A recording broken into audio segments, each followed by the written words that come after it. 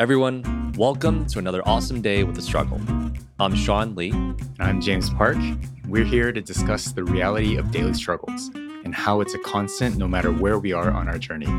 Join us for honest conversations as we navigate life, business, and career challenges. Learn how to accept the struggles and how it's all about the mindset. We talk about our last 2 weeks. We're traveling. Yeah. Sean was in Colombia. I was in Mexico.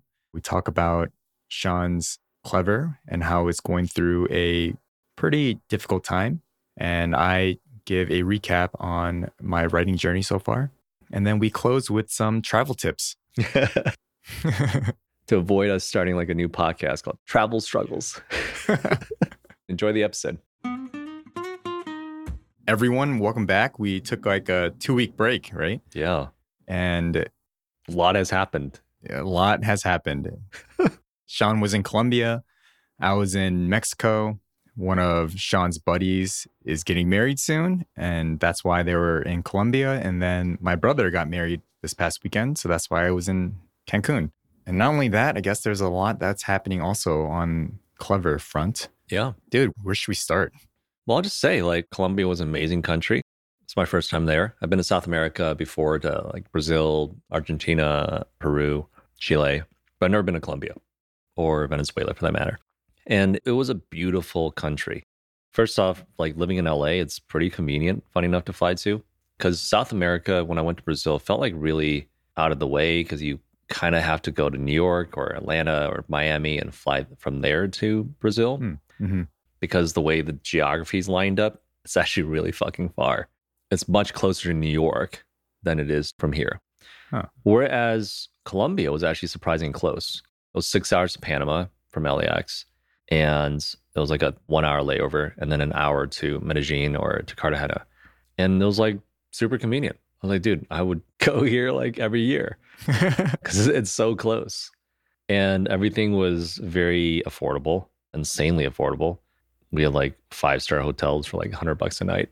That's awesome. The food is amazing. The people were really friendly. It's like you see Narcos, right? Which I didn't really watch. I would see Mink watch it and I'll catch like 5 minutes of a clip or something. Yeah. And it would be like, all right, that looks scary. Yeah. And they go to this country like, wait, this is just like any other third world country or developing nation. That's what they're called these days. Any other developing nation. You just got to be smart. Like I don't walk east of Los Angeles Street in downtown LA. Right. Why would you? It's just not smart. You would kind of do the same anywhere else in the world. And it's one of those things where like a lot of people have this fear, like Mink had this huge fear that she's like, dude, it's so dangerous down there. And I'm like, dude, it's dangerous in Chicago. It's dangerous in St. Louis. Yeah. Like Chicago, Baltimore, St. Louis are like the three, I think, in the top 10 most dangerous cities in the world. Oh, I didn't know that. Yeah, you look up like the most dangerous cities in the world, like in the top 10, I think 3 of them are US cities. I think the murder rate or the crime rate in Chicago is the same as São Paulo in Brazil. It's just that, again, we have a very skewed perspective of what it is like in other places in the world. And again, you just don't go in bad neighborhoods. That's just the thing. Like there's certain parts of Chicago or LA I just don't go into. Yeah. And it's very unfortunate that it's very dangerous there, obviously. It's very unfortunate for the people that have to live there. But as a tourist, you just need to be smart about it. Yeah. And so it was my first international trip since the pandemic started. And it was surreal in the sense that like flying for 6 hours felt like forever. Yeah, that's true. I was like, how do we fly to Asia before? Like those 12, 13-hour flights, like 6 hours. I was like, dude, when am I going to get off this plane? That was funny. And then getting there, I was like, wait, I didn't bring any cash. Where's the ATM, right? Like, what's the exchange rate? Trying to figure that stuff out. Like, how much money do I actually need to withdraw? Right. How much is anything there? What's a meal? You had no idea. Exactly. And yeah, it was just like another experience acclimating and adjusting and still like being smart and vigilant, like watching your own stuff. Don't get pickpocketed and whatnot. So yeah, that was definitely a trip. And the weather there was beautiful. Cartagena was like 90 degrees every day. It was kind of humid, but I personally enjoyed it. I don't know why. Once I got there, I was like, why did I pack 2 pairs of sweatpants? But then once I got to Medellin, it was actually a little bit cooler. Medellin's like a mountain city where Pablo Escobar is from. We actually rode this like trolley thing over his neighborhood where he grew up, where he's born. Oh, cool. And yeah, Medellin was like beautiful. It was like a huge contrast with Cartagena. It was just like you're like in a rainforest sort of thing. You're like in a forest. That sounds beautiful. Yeah, greenery everywhere on every single street. Granted, we were staying in like the Beverly Hills of Medellin. It's called Poblado. Hmm. I learned this while I was there. Like basically all the big artists that are from Colombia, Bad Bunny, J Balvin, Carol G, they're all Colombian. Mhm. They basically all moved to Medellin. And it's just really nice there. They actually have a rap song about it, about Poblado. It was just really nice. It was like a nice, I think, break from the pandemic. And for 7 days, it almost felt like the pandemic was over. That's awesome. Yeah, it was kind of weird. I mean, all the wait staff wore masks and whatnot, but for the most part, like nobody wore masks. And shockingly, 13 guys landed in Colombia. Nobody got COVID. Dude, it's a win in itself. Yeah. We were just like, somebody's going to get COVID. Yeah. Somebody's going to get COVID. Nobody got COVID, which is kind of nice. So yeah, that was Colombia. And then coming back, it's definitely hard. I knew it was going to be hard to readjust to life. Hmm. But the one thing I will say, like when I was there, dude, I really missed Miles. Like I really missed my son. It was crazy, like how much I missed him. It was like, I just wanted to hang out with him and play with him. That's a very good sign. Yeah, it was a great sign. So like after 4 days in Colombia, I was like, dude, I'm ready to come home. Yeah. It was interesting because half the crew had only stayed for 4 days and left on Sunday. And then the other half, we'd stayed and flew to Medellin and stayed there for another 4 days. And I was like, dude, I'm ready to come home. Is this the longest you've been away from Miles? Yeah, I think so. I mean, it's probably been the longest trip since pandemic. So Yeah, because he was born January of 2020, right before the pandemic started. So yeah, I haven't gone anywhere really. yeah. It was an interesting revelation, like how much I actually missed him. And then coming back, Clever, young startup, there are a lot of struggles that we're dealing with and Mhm. changes and a lot of time reevaluating the business and our focus and direction. A lot of hard conversations were had and we realized like we really needed to reevaluate where we were spending our money, basically. Yeah. Because we had a pretty high monthly burn rate, but we weren't producing an equal amount of results for spending that amount of money, basically. Hmm. And so we had to take a hard look at ourselves and restructure the company, basically.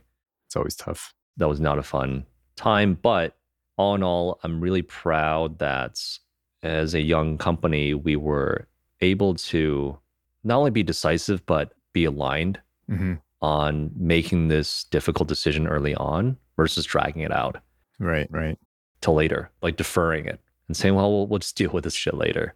Yeah. It's like, no, let's like have this difficult conversation now as early as possible so that we can give ourselves and the team the best chance for success and survival. Mhm.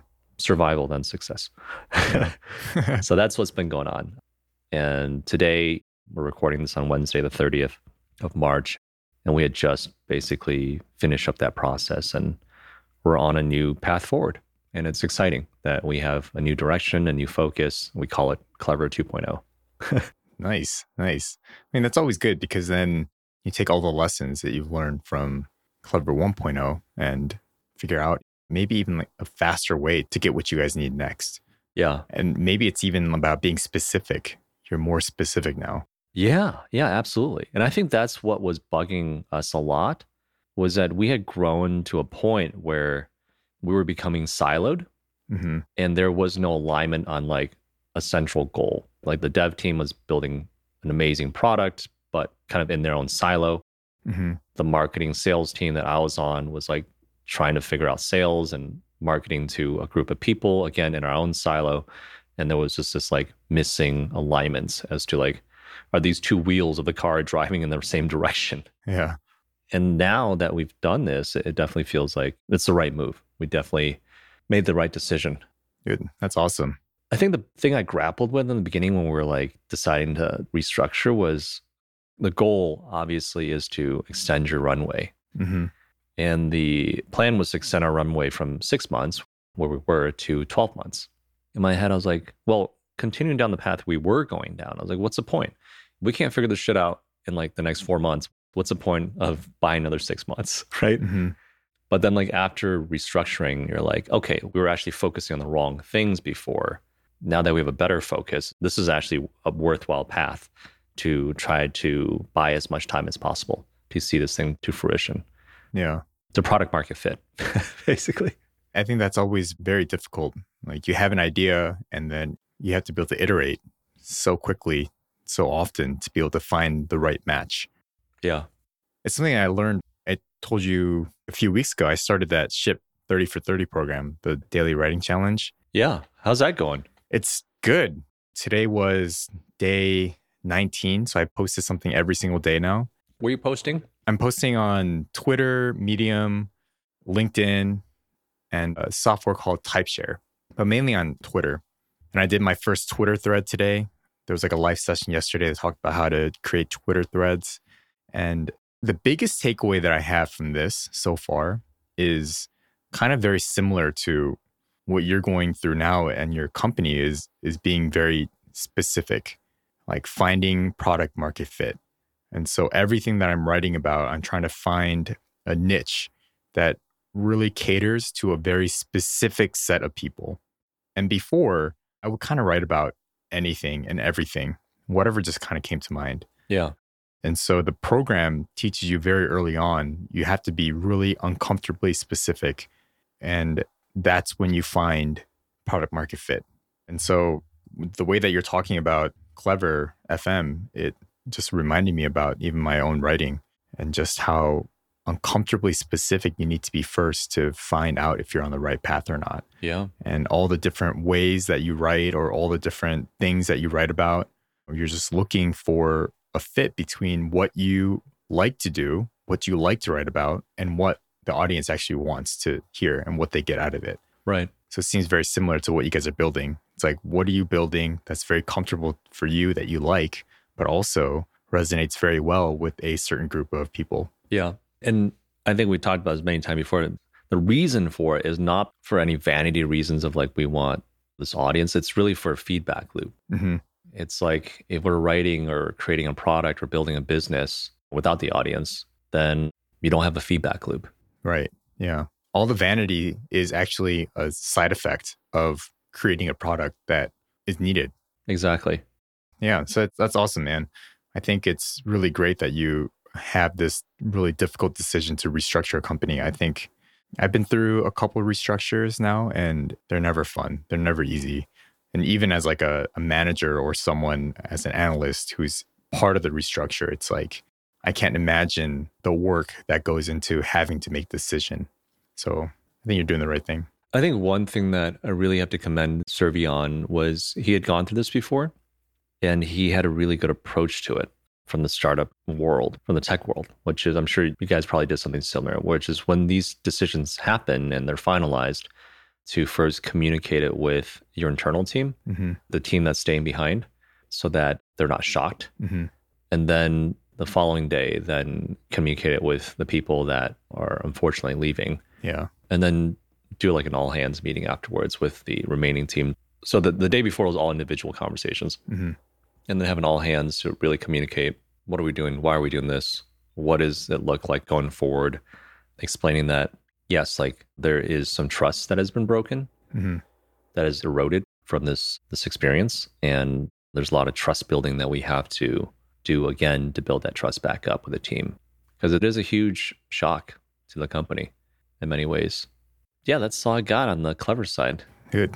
It's huge. I know it was like very short, but probably one of the biggest transitions that you'll go through as a company. Yeah, agreed. Maybe even not the last. No, hopefully the last, but hopefully the last. But yeah. If it happens again, it's not the end of the world. Yeah. I think it's actually quite normal for you to go through things like that. And I feel like that's something I'm learning with depression, actually. You expect that once you solve an emotion or understand the emotion, that you expect that you won't fall into these kind of long droughts of sadness or being angry or whatever, right? But yeah, you just kind of have to understand that it's like normal. It's natural, actually. Yeah. I think that's the big thing with company transitions. You think like, oh, could we have done something different? Could I have done this differently? Or like you've come out feeling like you fucked up somewhere. But if you kind of get stuck with that, like you'll never get out of that phase. So I've been writing a lot about depression, and that's kind of the theme that's been popping up for me the most.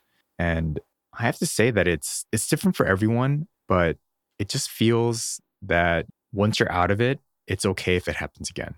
I think that's a big part that I didn't understand. It's like if you mess up once and then you expect to never mess up again, but you do, and it happens. Everyone talks about how once you learn from the mistake, you have to like never make that mistake again. And it's almost if you make a mistake twice, you're a fucking idiot. But that's not true. It just seems normal that people will screw up on mistakes and have to relearn a lesson from time to time. Yeah. Maybe like a different variant of it or something. So yeah, it's just what I've been thinking a lot about lately. Like trying to think of myself as almost like a startup again, right? And just like kind of going through my day and routine of like, what am I building? How am I building myself? And just not being so down on myself for fucking up. And maybe it's even natural or like part of it. You have to go through these and we each have to learn it on our own kind of way. And this is just the path that I happen to go down. Yeah. This made me think a lot also because when I was in Cancun for my brother's wedding, when I got to talk to a lot of old friends, a lot of my brother's friends, like some of them actually have read my stuff. And they're like, hey, I really like what you're writing. And so I got to talk to them a lot about these similar types of issues and just got a very different and deeper understanding that people just go through this kind of stuff and everyone has to deal with it individually. So it was really good. Cancun was freaking awesome. My brother getting married, it was an emotional high that feels great. It's like, I've never seen my parents more happier. Dude, my dad was super happy. Like he was so emotional. He was dancing. Yeah. My brother, my mom and I were like, we've never seen our dad dance before.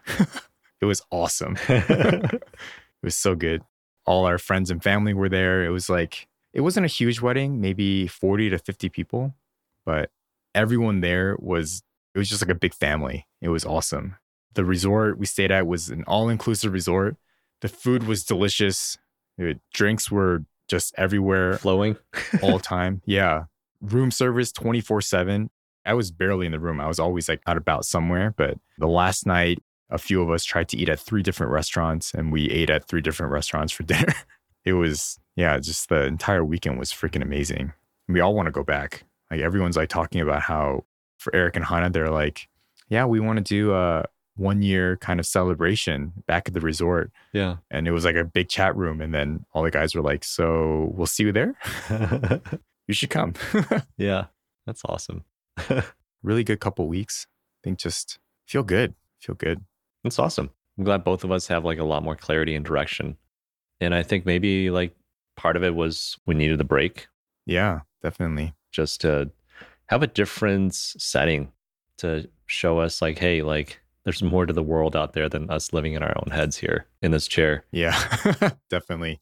And I think that's part of the effect of the pandemic too, right? Is the isolation and you don't know what you don't see sort of thing. You forget what you don't see, like how big of the world is. And I think for me too, is like being able to see how other people were living, especially in Colombia, like how people have normal lives there.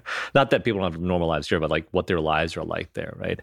And getting to know locals more. And it was just really cool. Yeah, I think that's one of the benefits of traveling is it really helps you open your eyes to see in a completely different perspective.